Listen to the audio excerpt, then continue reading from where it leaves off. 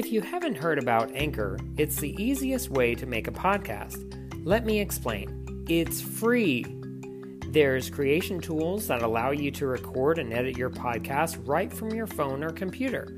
Anchor will distribute your podcast for you, so you can be heard on Spotify, Apple Podcasts, Google Podcasts, and many more.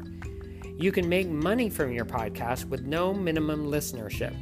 It's everything you need to make a podcast in one place. Download the free Anchor app or go to anchor.fm to get started.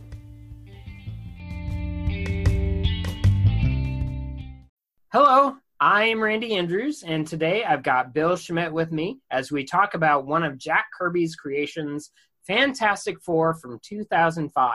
We'll talk the background, the cast, the technical aspects, the thoughts on Jack Kirby's project, and more regarding the comic. And of course, we'll talk about the amazing score by John Ottman. All today on Soundtrack Alley.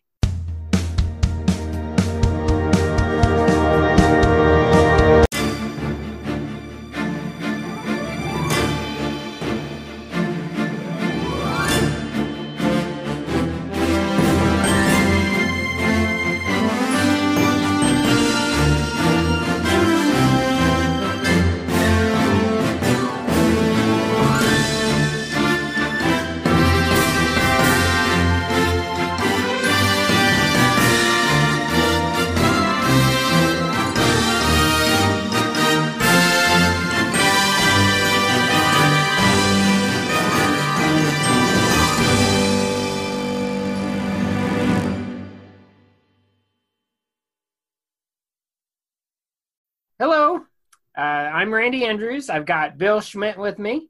Bill, how are you doing today? Hi, I'm doing great, Randy. How are you? I'm doing very well. So let's talk about Fantastic Four, shall we? Yes, definitely. So what are your initial thoughts on Fantastic Four from 2005? Okay, when the movie came out, I loved it. I saw it in the theater, and I was excited seeing the Fantastic Four on screen. I have to admit that watching it, this week, that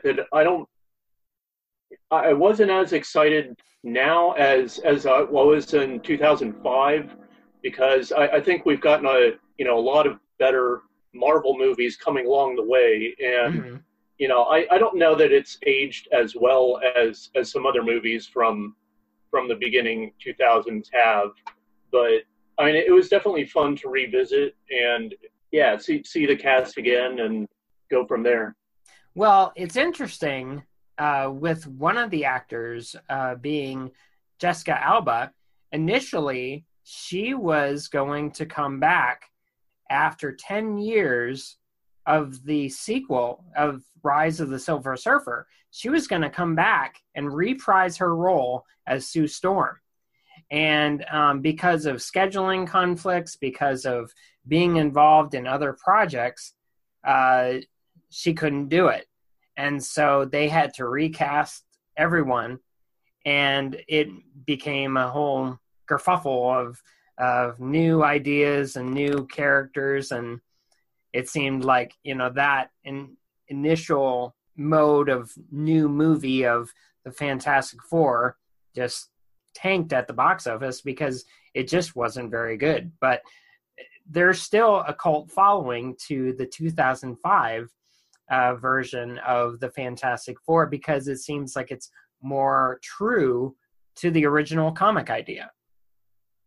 Yeah, I would agree. I've seen both the 2005 Fantastic Four and the sequel with the Silver Surfer. I saw those in the theaters, but I have to admit I didn't see the rebooted Fantastic Four. So you're not missing much. Yeah, I heard bad things, but I didn't really dip my toes in the water to see how that was. Well, one thing that I really like is Michael Chiklis for the Fantastic Four being the Thing. I thought it was interesting. For most of the shoot, he was uncomfortable in the Thing suit, and the final street battle, it was filmed in Vancouver, in December. And so he was the only one that was super comfortable in the suit compared to everyone else who had to wear these skin-tight blue uniforms. And so I found that really unique. And that as part of his costume, he had to wear prosthetic teeth to prepare himself to speak with the prosthesis. Chiklis wore them while reading to his children. I thought that was really funny. Yeah. And then he was the only one of the four main actors that was already familiar with the comic, which is really kind of unusual to me, because I would think that they would want to do their research to get into their roles or to understand the characters. And he had been a devout fan of the comic and of the Thing since childhood. And so he actually fought to be able to be cast as the real Thing rather than a computer-generated character. And so Stan Lee even had said that Michael Chiklis's performance was the best in a Marvel film ever. So I thought that was really cool. Oh, nice. Well, yeah, I do remember that Michael Chiklis was a big fan of Fantastic Four and the Thing, and I think he really does bring that to the role, that he's, you know, excited to be there and wants to bring the Thing to the screen. So I think that comes through in his performance. Oh, yeah. And, I mean, when you look at the character of Ben Grimm being the Thing, you know, he's one of the most flawed characters out of the whole family unit, because he can't really touch anybody because he's got rock hands. He can't really kiss anybody. He's got rock lips. He's one of those characters that has to kind of deal with his flaws in his own way, and but then he meets someone that is blind and loves him for who he is. So I thought that was a really unique dynamic for Michael Chiklis being the Thing. Yeah, and I think they drove it home a little bit, that I don't know that it always is in the comics, that, you know, you see him trying to grab silverware or trying to pick up the engagement ring after his fiancée is kind of dumping him, that he has trouble just even grabbing small things with his hands. Mm-hmm. And then later on, like when he's eating, he bites through the fork. So, you know, there's some things that, you know, no pun intended, but that he does in the movie that you don't necessarily realize in the comics, that he just has trouble even functioning as a person, that you don't always see. Like him just trying to pick things up is tough for him.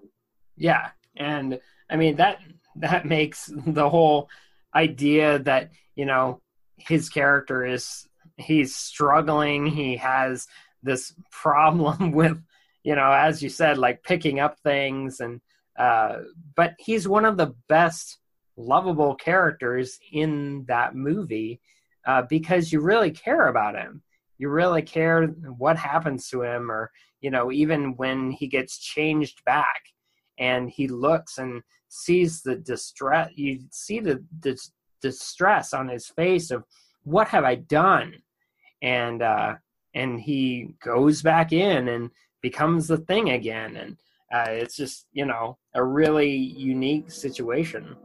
So, yeah, but I like him as the character. One other thing I liked is the different characters that we get, that, you know, with Jessica Alba, during filming, she had a kidney infection and nearly fainted when she was with Julian McMahon in the space station scene.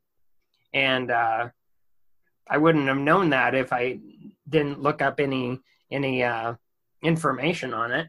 And then there was a peer conversation between Reed and Sue, and not only were the actors not together, which is kind of common, apparently, but they weren't even in the same country.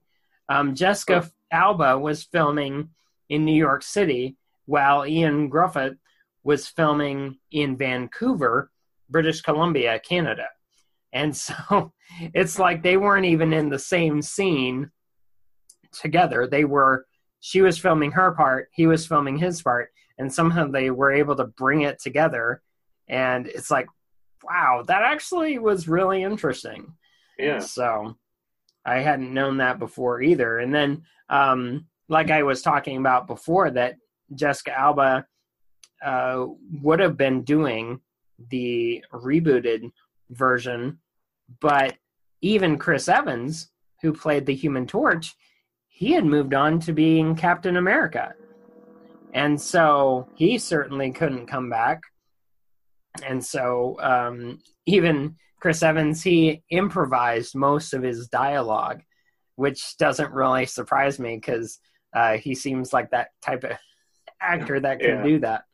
So did you like, what character in the movie do you specifically like, say, besides Michael Chiklis? Well, definitely Chris Evans. So those two are my favorites. And, even if, besides Chris Evans as Captain America, I think he does well as the Human Torch. That, I enjoyed him back then. That I thought he brought a dynamic to Johnny Storm. That, he's definitely a daredevil. He definitely wants to. He does things extreme and is fairly reckless. And I thought they definitely portrayed that well through the movie.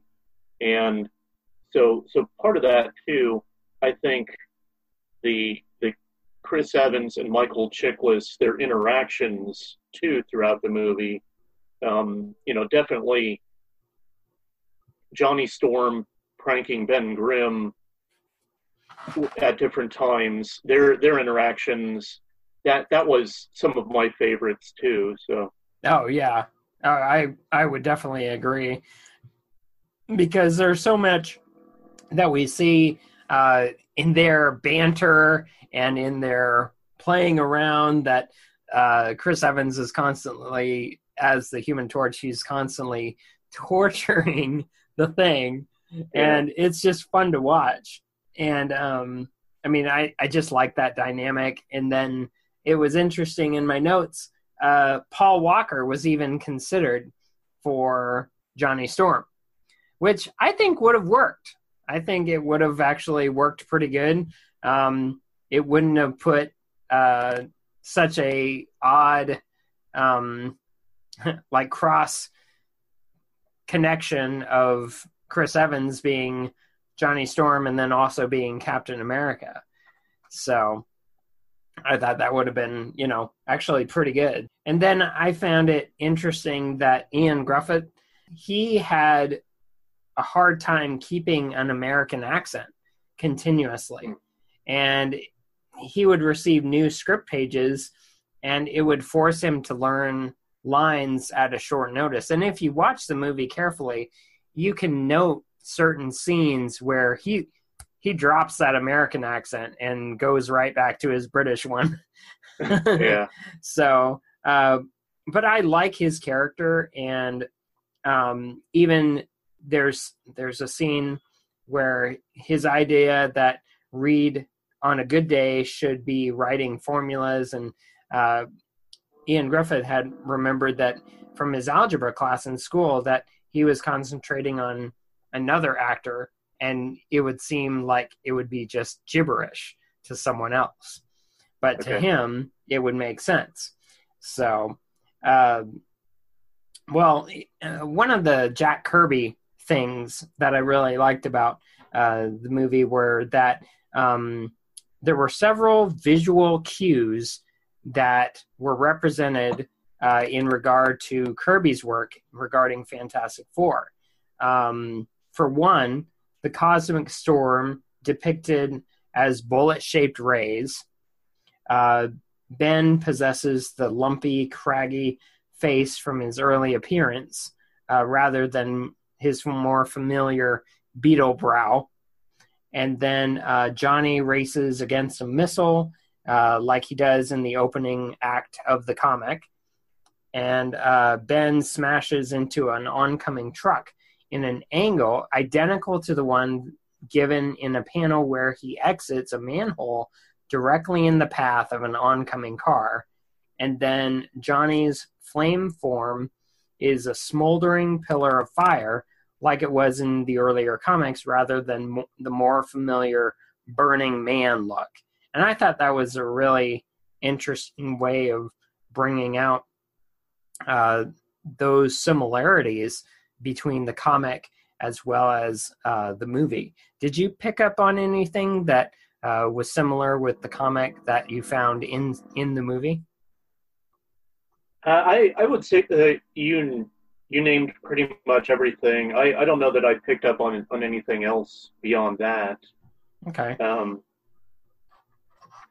Yeah, and I'm looking at I have a copy of the Fantastic Four Marvel Masterworks. So it's the first 10 issues of the Fantastic Four. So I definitely see what you're saying, and but I have to admit, I don't know that any movie would capture Jack Kirby on the screen, quite like looking at his pages.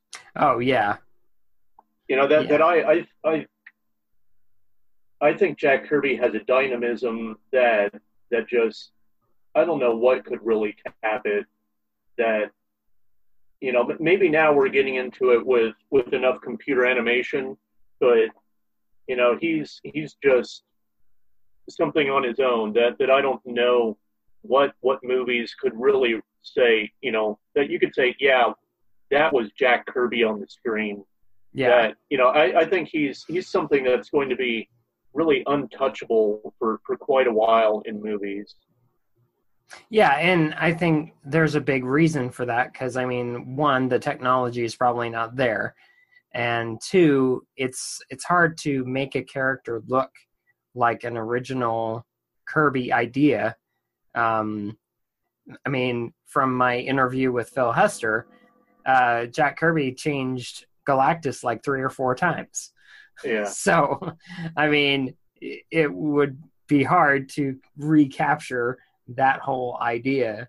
But there were some really unique and fun things that they did with the Fantastic Four. Like Chris Columbus had pushed for the film to have a heavily comedic tone, which really made it a fun movie, because you want it to be a fun, family-oriented film, and you see these comedic backgrounds to the characters, and you have all this comedy going on.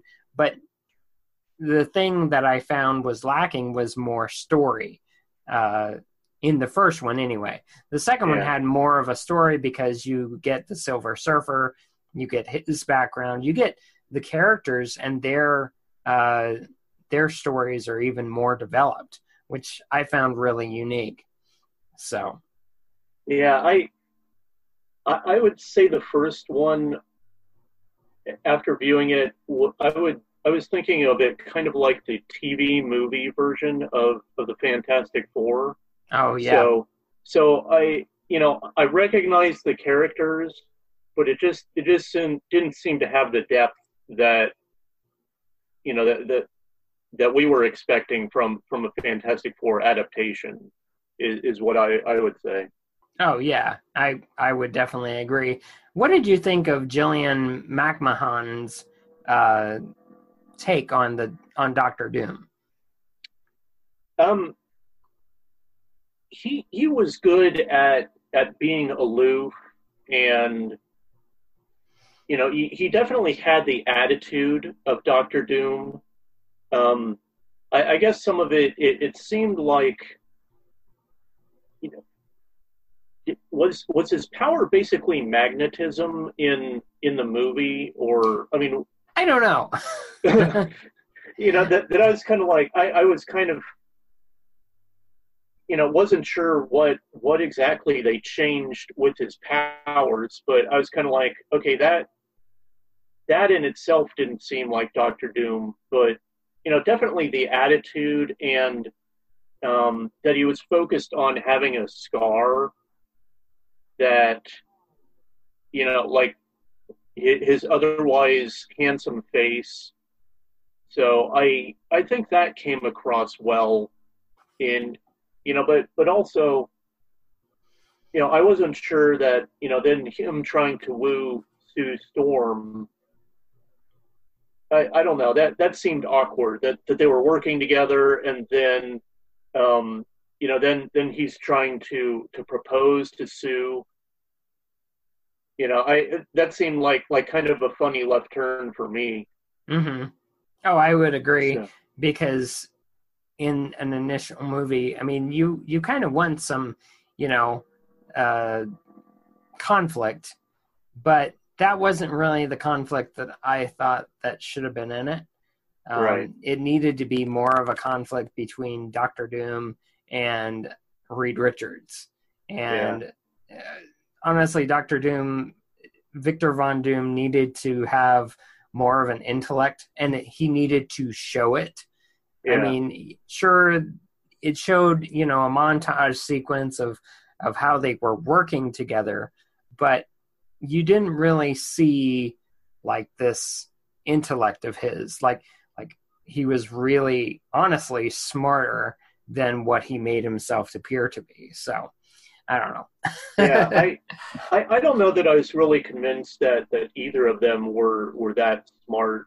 That, I mean, with the accident on the space station, it seemed to say to me that Reed was messing up, and so I wasn't completely convinced of his intellect through the movie either. So, Yeah. No, it all makes sense. I thought it was interesting, how Stan Lee has made an appearance in like a ton of Marvel movies, and in this one, the appearance that he makes, this is the first time that he actually plays a character from the comics. That his name is Willie Lumpkin, and he's the kindly old mailman. And right. his line was supposed to be, "Welcome home, Dr. Richards," but he changed it, "Welcome back to the Baxter Building, Dr. Richards." So I thought that was kind of interesting. Let's see. So let's get into some of the things on Jack Kirby. Now, did you know that Jack Kirby was actually the one to actually come up with the Fantastic Four rather than Stan Lee? Okay, yeah. I mean, I've heard different stories through the years, so yeah. I mean, I guess I hadn't thought of him as the complete originator. So yeah. What story or what? Well, the story that was found in an interview that was with Jack Kirby, I thought it was really interesting because Jack Kirby had come up with the whole idea, how the Fantastic Four would begin, the atomic explosion, the effects, how Ben Grimm had been a college man, and then he became the Thing, Sue becoming invisible, Reed Richards being flexible, and then even Johnny Storm. And when Kirby had suggested these things to Stan Lee didn't even know what a mutation was, and so he thought they were just imitations or just different things that they could do or some different power. And Jack Kirby had said that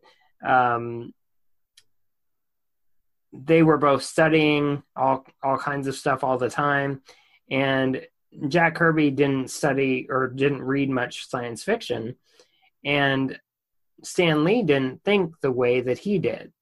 And so if Jack Kirby drew a war story, it would be two guys caught in a war. And the Fantastic Four, to him, were people who were in a jam, and suddenly you find yourself invisible, suddenly you find yourself flexible. And he said that it came about very simply. And I thought it was really interesting because he said, go into Martin, tell him to stop moving the furniture out, and I'll see that the books make money. And so Jack Kirby went ahead and started writing, started getting these in-depth stories going.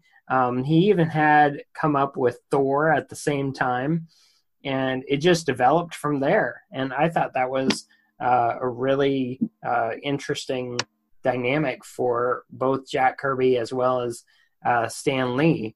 Do you have any stories of the Fantastic Four that you find stand out to you?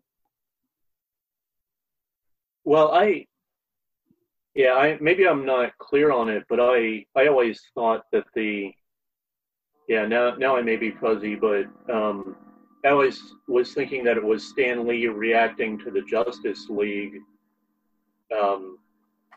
or is it vice versa? But yeah, that I was I think I was listening to the Marvel Age podcast, and that Jerry, I think, was talking about how Joan Lee was encouraging Stan that, this is your chance to make the comic book you want. If it's an all or nothing, do the comic book you want and put in the things you want. So, encouraging him to put in, I guess I'm assuming, but to put in the dynamics between the characters, and to, I don't know, maybe action or something, but I think somewhere in there that Stan, I'm guessing, changed some of what they were publishing with the Fantastic Four in order to, make it be, okay, this is a comic book that I'd want to read. Mm-hmm. So, that's the main thing about the creation of the comic that I think of. Oh, yeah. Yeah, definitely. But what do you think about, say, just a Fantastic Four story that means something to you? What story stands out in your mind when you've read Fantastic Four? What do you think of? Well, I mean, probably specific stories. I would say the Galactus saga, has to be one of the big ones. That, just the whole dynamic of Galactus coming to Earth and going to devour our planet, and then the Fantastic Four trying to change his mind and move him away, and it's also funny how with Marvel Comics that at the end of the Galactus saga, within the same issue, then it turns to Johnny Storm going to college and meeting Wyatt Wingfoot. So you kind of run the whole spectrum of stories. But I don't know, when I think of the Fantastic Four, I think of a couple things that it's interesting how each of the characters they're kind of a metaphor for how we can be in life, how Johnny is a hothead, Ben Grimm is kind of a solemn character, and he feels kind of trapped in who he is, how Sue Storm feels invisible in life, and Mr. Fantastic is kind of reaching for scientific or the next thing. And you have the dynamic of them as a family interacting, and sometimes squabbling, but in the end they come together and support each other. But I also like that, from the beginning, that they're, Reed is leading them as a scientist, and they're also explorers in, looking into toward different dimensions or different, trying to find new things and coming up with new scientific concepts or going into space or whichever. So I like those different directions that you can go with the Fantastic Four. That it's not just here's a generic super team. That you have a couple different areas you can play with. Focusing on a different aspect of the team. Oh, yeah. I would agree with that because I really found, I was researching with the different people that have actually written the Fantastic Four, and the list is pretty big. You've got, of course, Jack Kirby and Stan Lee. Then you have Walter Simonson, you have John Byrne, you have Mark Waid, you have Roberto Aguirre, you've got James Robinson, you got Matt Fraction and Mike Allred, and then you've got Jonathan Hickman. And a lot of those writers had long runs. Like Jonathan Hickman had a really long run with the Fantastic Four, and I could think of John Byrne's run and Mark Waid's run, and they each had a unique take on the characters. And then even with Matt Fraction and Mike Allred, it wasn't even the regular Fantastic Four team. It was these four different characters that took up the name of Fantastic Four because the Fantastic Four had disappeared. Right. And they had been lost in space or lost in time or something. And of course they came back, but it just was a really unique way of looking at some of these characters and their stories behind it. Yeah, and then I think also with Jonathan Hickman, he had the Future Foundation where I think it was, focusing on scientific research, but also they're playing up having their children and kind of a whole supporting cast that of the next generation that the Fantastic Four is building up. So yeah, I mean there are a lot of dynamics, and definitely I think he played up the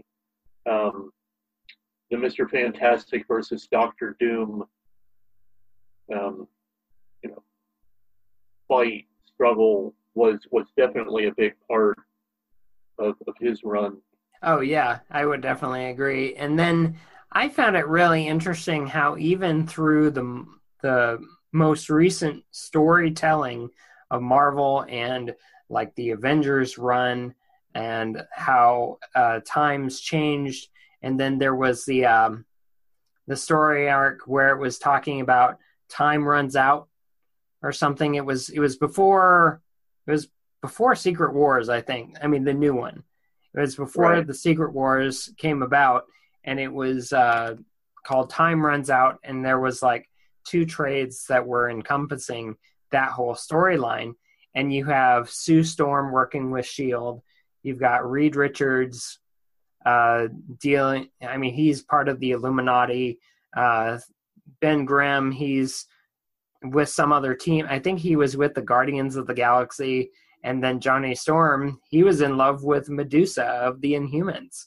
So, they're all 4 like separated and in a different dynamic. I mean, they're no longer at that point. It's like their family unit got shattered. Yeah. And hopefully we see them. It would be really nice to see the Fantastic Four come back. To become that hero team that maybe that has been missing from Marvel for a while. And maybe with the new Marvel Generations run, we'll get some of those stories. Yeah, that would be nice. I think I'd seen one cover of a Marvel 2-in-1 with the Thing and the Human Torch on that cover.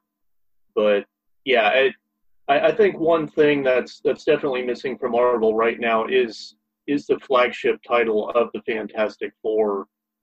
You know, that it would be nice to bring them back.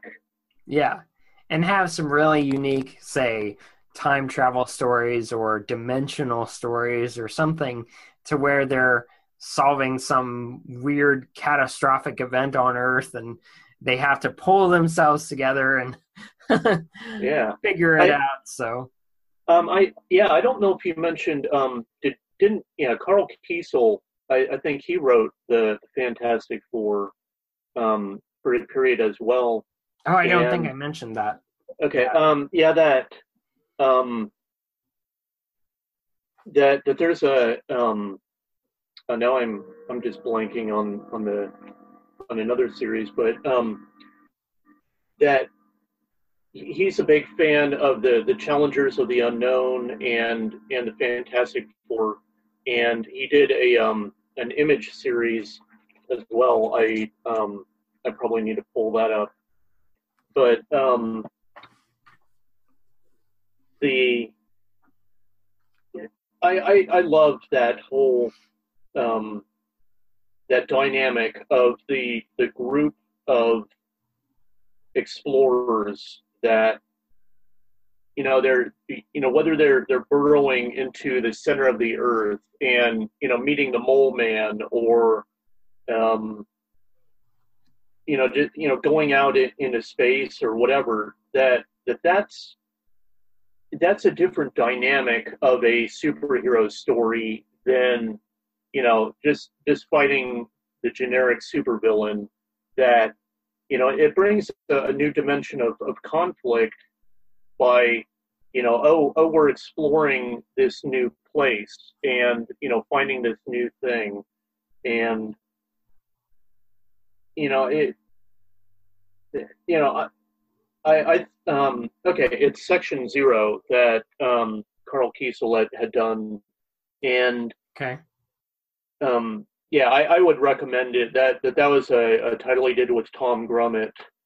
And it has some of that the Fantastic Four vibe to it. That it's superpowered characters doing exploring, and it just makes it fun, I think, to and that's a vibe that the Fantastic Four. I think when they're at their peak, they're they're out there doing fun things that I don't know that they should really be an angsty um, group that yeah, they may fight, but they come back together and they're Hmm. a family. Yeah. So Yeah. Like I think an artist that would work really well for having a Fantastic Four title would be the one that did uh, She-Hulk when it was that 12-issue run by Charles Soule. okay, I think that artwork, I can't think of the artist's name, uh, but I think that artwork would work really well with the original Fantastic Four or the person that's doing the art for Silver Surfer right now. That would work too. do you mean Mike Allred on Silver Yes. Surfer? Oh yeah, yeah, Okay. yeah. So he would be really perfect for it. I mean, he's done it before, but with a different team. But I think the original Fantastic Four would be fun to have in that art style. Yeah, definitely. I think of somewhat John Byrne or maybe an Alan Davis as having that kind of art style. That yeah, Alan Davis did a few issues. I think when did Chris Claremont write a few in one of the reboots? I'm not Um, sure. okay. Um, yeah, I think those are art styles that definitely go with Fantastic Four. Just Yeah, I don't know how best to describe it, but kind of a yeah, bringing fun to the book Yeah, is what I think of.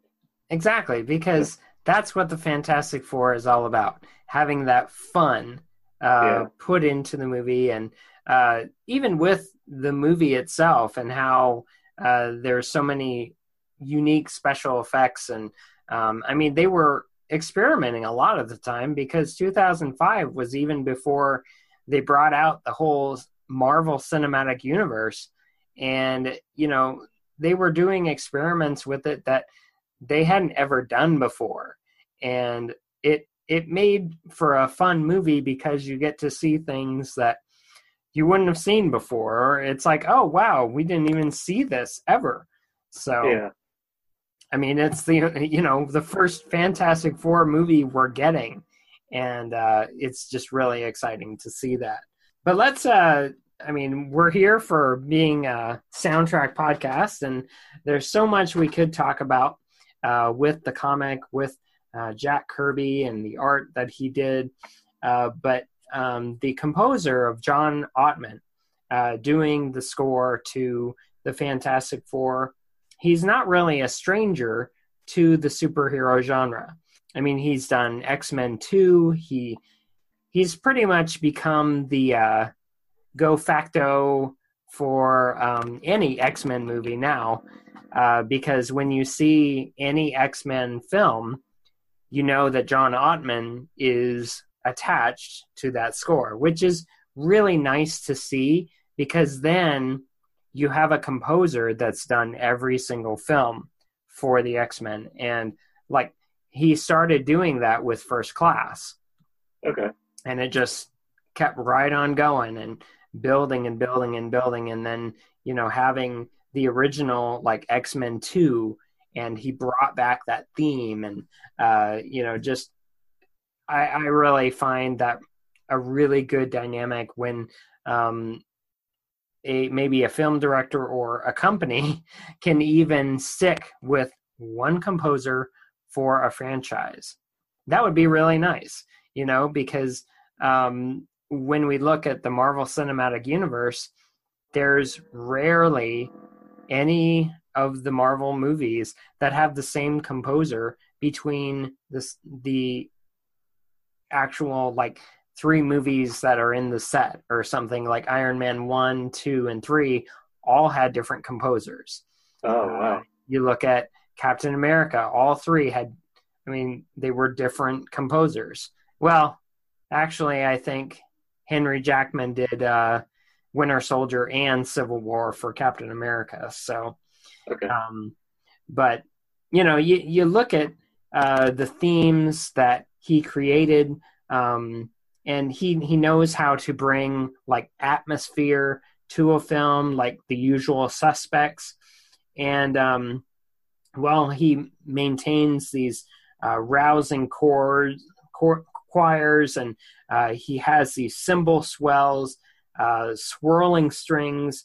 It really brings out like this infusing of flourishes of Americana with like timpanis and steely brass, and it just kind of builds up these thematic chords. And even John Ottman himself had said it was one of those spontaneous doodles on the keyboard that actually ended up being worthwhile.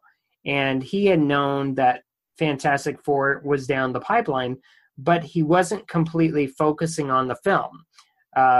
He was focusing on Hide and Seek.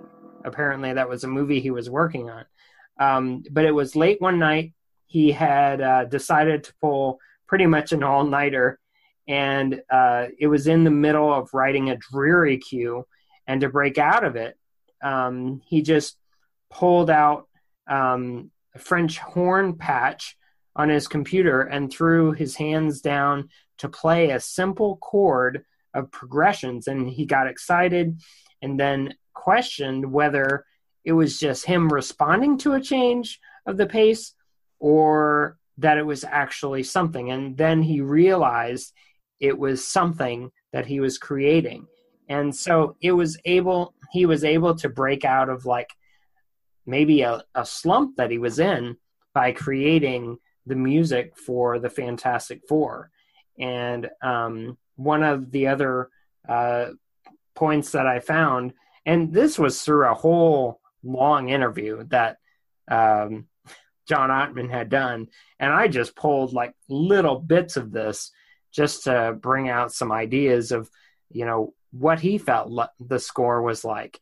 And there's been a lot of back and forth saying, oh, this is the simple, you know, easygoing score, and it doesn't give us anything. And I beg to differ. I think he did an excellent job with it and organizing his thoughts and creating this whole theme that was short and simple, but it was perfect. And then that centerpiece was a trumpet that culminated in like 3 triplets and increased the sound. And, you know, it just gets you excited for part of that even main theme.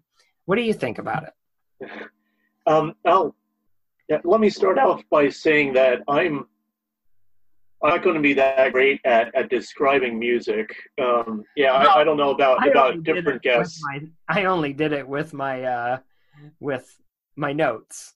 I mean, sure. That's the only way I was really describing it, because it's like I'm not real good at describing it, but when I start reading it or start thinking about it, it's like, yeah, that really is how it is. So yeah. I mean, I think it's a great score. I definitely enjoyed it, and you know, it certainly it accentuated the movie, and I don't think there was ever a point where, you know, that I thought it detracted or anything like that. That, you know, I think it definitely you know, it accelerates the, you know, the excitement and in action scenes, and you know, underscores all of the character tones. So I definitely enjoyed it as a score. Oh yeah, and like he had mentioned, John Ottman had said that the Fantastic Four was an assignment he enjoyed immensely. That it was a full orchestra, and that having this world of superheroes was a fantastic musical place to be in. And I thought that was really unique for him, because this was in 2005, and to where he wasn't even, you know, there hadn't been that many superhero movies yet. I mean, X-Men had already been out back in 2000, and then he had worked on X-Men 2, but there weren't that many superhero films that actually existed. It's the first cues that I'm going to be discussing, and like I'll be playing here on the show, is the first set is the main titles, The Cosmic Storm, Meet the Thing, and Superheroes. Now this is the first set that I want to play.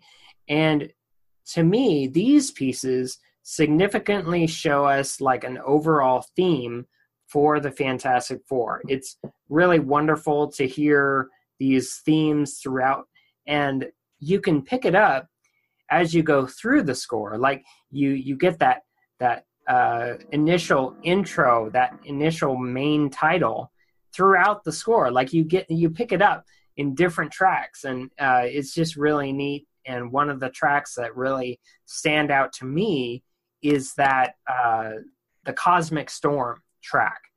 And it has like this orchestral chime.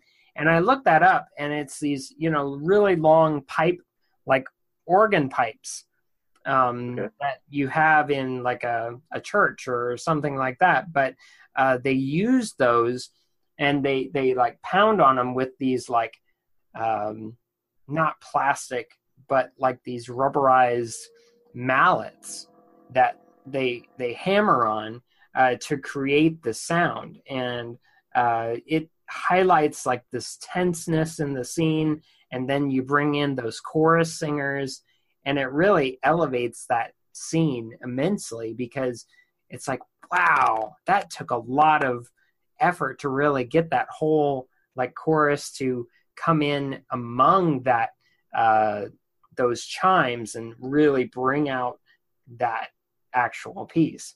What do you think about it, or just any of those first set? Well, yeah. This set, all those ones you described. These are very dynamic pieces, and I think there's definitely a wave of high action through the music. The main theme itself is good, but the Cosmic Storm I think is probably the highlight of the musical pieces. It swells very high. You can tell it's high action going on, and I think it's my favorite of all of the pieces that you've selected. Oh yeah, and I mean, I was just it blew me away. I really was amazed by the piece because I listen to a lot of music and a lot of scores, and when I think about like superhero music, I don't think of some of the modern superhero themes because there aren't a lot of themes that stand out to me. There's a few, and if you listen to Cinematic Sound Radio through iTunes or through his website, which is cinematicsound.net, or I think it's cinsoundradio.net. But he had specifically selected 10 superhero themes that were his favorite. And one of the pieces that he selects is from Ant-Man. And so that's one of those that actually stands out to me, that you can pick out an actual theme from instead of some of these other modern superhero movies like Civil War or Winter Soldier. There's no like theme that really can stand out to you and you can start humming it or whistling it. And that's something that I've talked about several times on my show, is that with some of the modern superhero movies, you don't get a real thematic theme to come in and you can remember what that theme is. And I think that is sometimes something that they've lacked in bringing out, because it would be gold. It would just be brilliant to have those themes carry through on some of the other movies, like, have Thor's theme come in when Thor's on screen in an Avengers movie or something, or have Iron Man theme come in when he's on screen with, say, Spider-Man. It makes the film more connected if you have those themes connected as well. So that's just, that's kind of my thoughts. But well, yeah, I mean, I must admit that some, I don't know that it comes to my mind what some of the themes are for some of the different Marvel movies. But, if you say like the Superman theme, that immediately pops to mind. Yeah. And you had played, you had an interview recently and played the CW DC DC television music, and I could definitely pick out, okay, yeah, that was the Flash, that was Arrow, and so on. That those are themes that definitely play throughout the shows, and I think that is something that is lacking in the Marvel movies. That I think if they focused a bit more, that would add even more to the movies. So I would definitely agree with you. Yeah.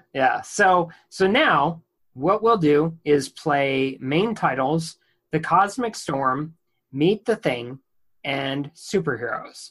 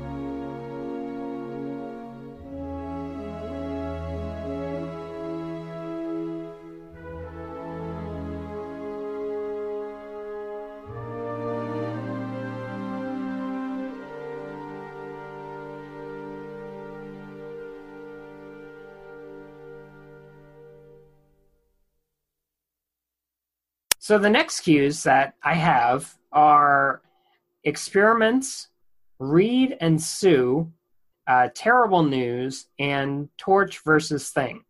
Now, these pieces show the things that can begin to go wrong with our family dynamic in the score, and sometimes even with those subtle strings and the simple melodies that are created can create that like conflict that is like underlying, and you see that something's happening, something's gonna change, and what's gonna go on, and it can impress on my mind the importance of music and how it plays into a movie.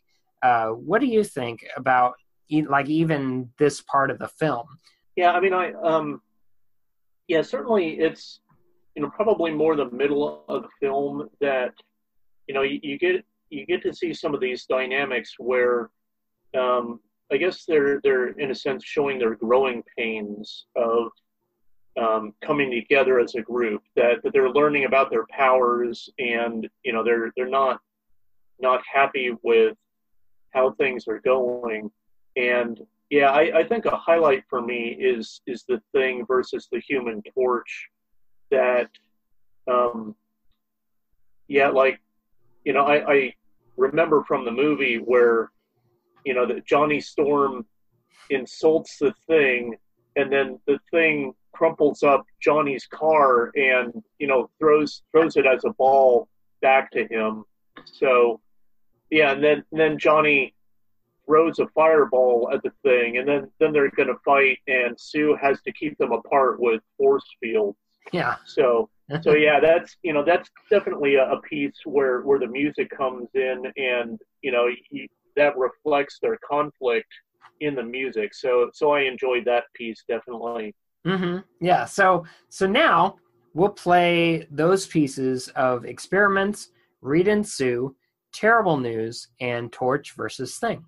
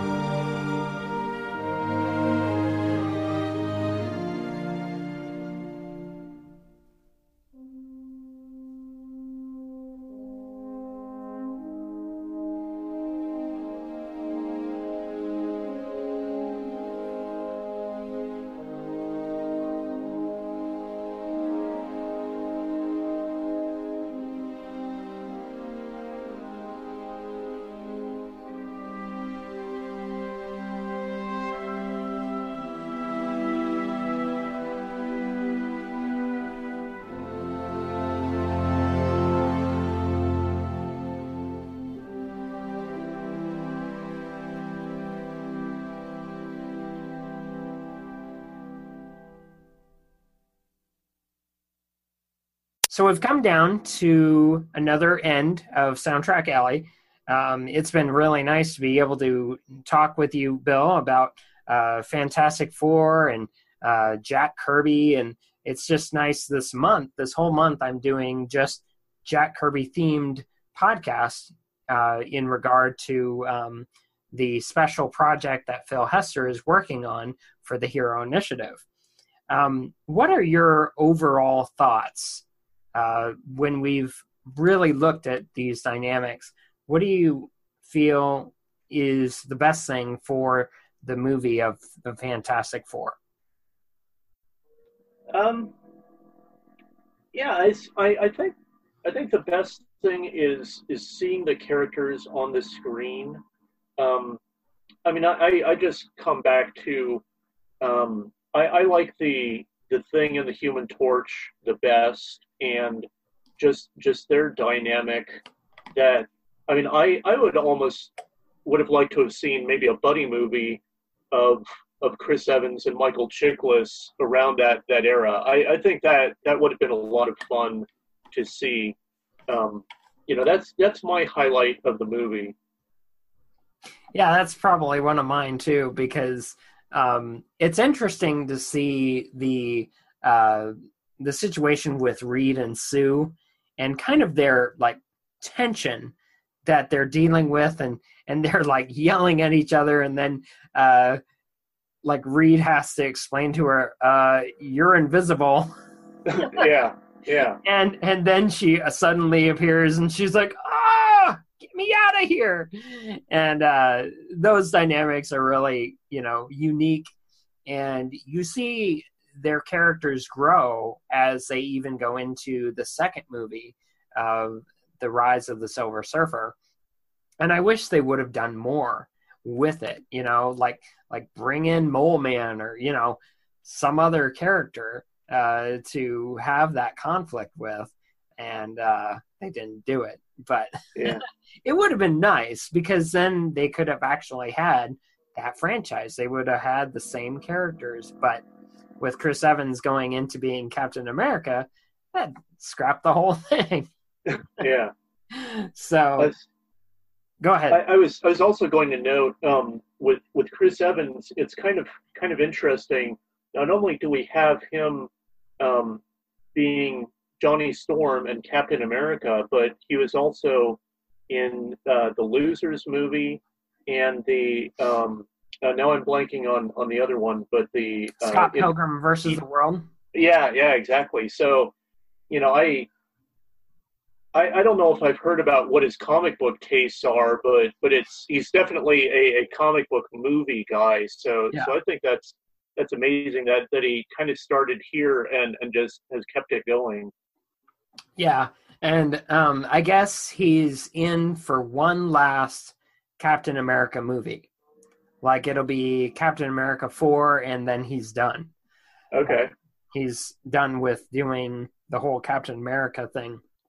And I'm thinking that they may be killing him off and handing the reins over to someone else being Captain America. But we'll see. We'll see how it all develops in the cinema. So the last cues that I'd really like to play are, this is kind of quite a set because some of them are really like short cues, only like about a minute, or one of them is only 30 seconds long. So I've got The Vengeance of Von Doom. Now this is the alternate one. And then I've got Lab Rat, Battling Doom Part 1, Battling Doom Part 2, and Fantastic Proposal, and then Bon Voyage Doom. Now I think these cues really capture the essence of that final battle that the whole Fantastic Four are going up against Doctor Doom and the electric energy that he's spreading across this large city block. And I think John Ottman really brings that emotion and excitement to the hero genre that we hadn't seen beforehand, because of course, like Michael Kamen did the first X-Men movie, and then we've got John Ottman taking over for those for that series. Yeah, I was trying to think of something else, and I'm like, well, my mind blanked on that, so I gotta think of something else. But he really set that pace for the superhero movies of this early time that we were seeing superhero movies come out.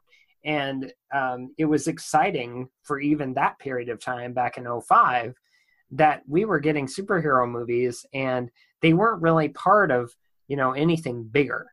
And now with so many cinematic movies with Marvel, it's really impressive that they can bring in those things. And maybe, who knows, Marvel might get the rights to get the Fantastic Four back. Because obviously Sony or Fox isn't doing very well with keeping that property going. But thus the themes are preserved, and the Fantastic Four really show that there's like an essence for those themes in film. And so, Bill, where can people follow you? Actually, I'm don't have a lot of internet presence. I'm definitely on Facebook, Bill Schmidt. I'm an attorney by day and comic book fan by night. Oh, okay. And don't really do much beyond that. But that's perfectly all right. So, but it's always nice to hear your thoughts, even like when you were on with the Worst Comic Podcast Ever, and Jerry McMullen had interviewed you regarding the legality of the things regarding comic books, and I thought that was really an interesting episode. So, thank you. Yeah, I've been trying to do different local comic book conventions in Kansas City, and I've done different appearances with the Worst Comic Podcast Ever guys. They're pretty great, and they're getting to be good friends of mine. So I really enjoy them. Yeah. And so, well, you can follow me on Facebook as Randall Andrews, and then on Twitter, I'm at Randall Andrews 1. Follow me on my blog, which is soundtrackalley.net, and that's where I post most of my stuff for any of my podcast stuff, and any additional information that I leave on there, soundtrackalley.podbean.com. And then also you can email me at soundtrackalley@yahoo.com. And so all this month, being the Jack Kirby month, at the beginning of the month, I posted a specific post regarding links to Jack Kirby's, to Phil Hester's Jack Kirby fundraiser through the Hero Initiative. There's a link to the Hero Initiative. There's a link to Omaha Bound, which they are putting on the whole Jack Kirby 100s for Phil Hester. And that'll be right in Omaha, Nebraska. And that'll be to where people can be able to go online and bid on sketches being done or a sketch that they want done. And it'll be really exciting to see how that develops. And it'll be fun to have Phil Hester in Omaha once again. So, Cool. yeah. And so without further delay, let's go ahead and play these last cues. And there's a whole list of them, so I'm not going to relist them. But thanks again, Bill, for being on the show, and happy listening.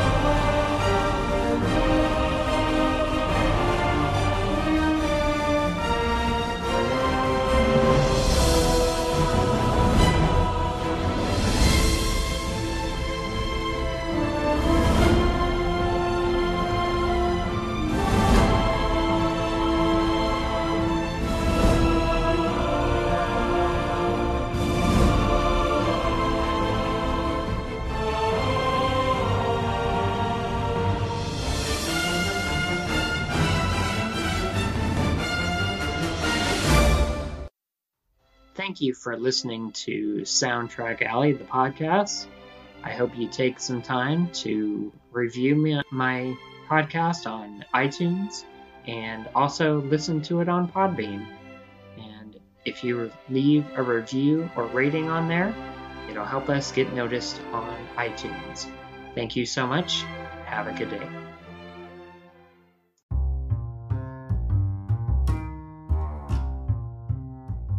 Thank you for listening to Soundtrack Alley Spotlight.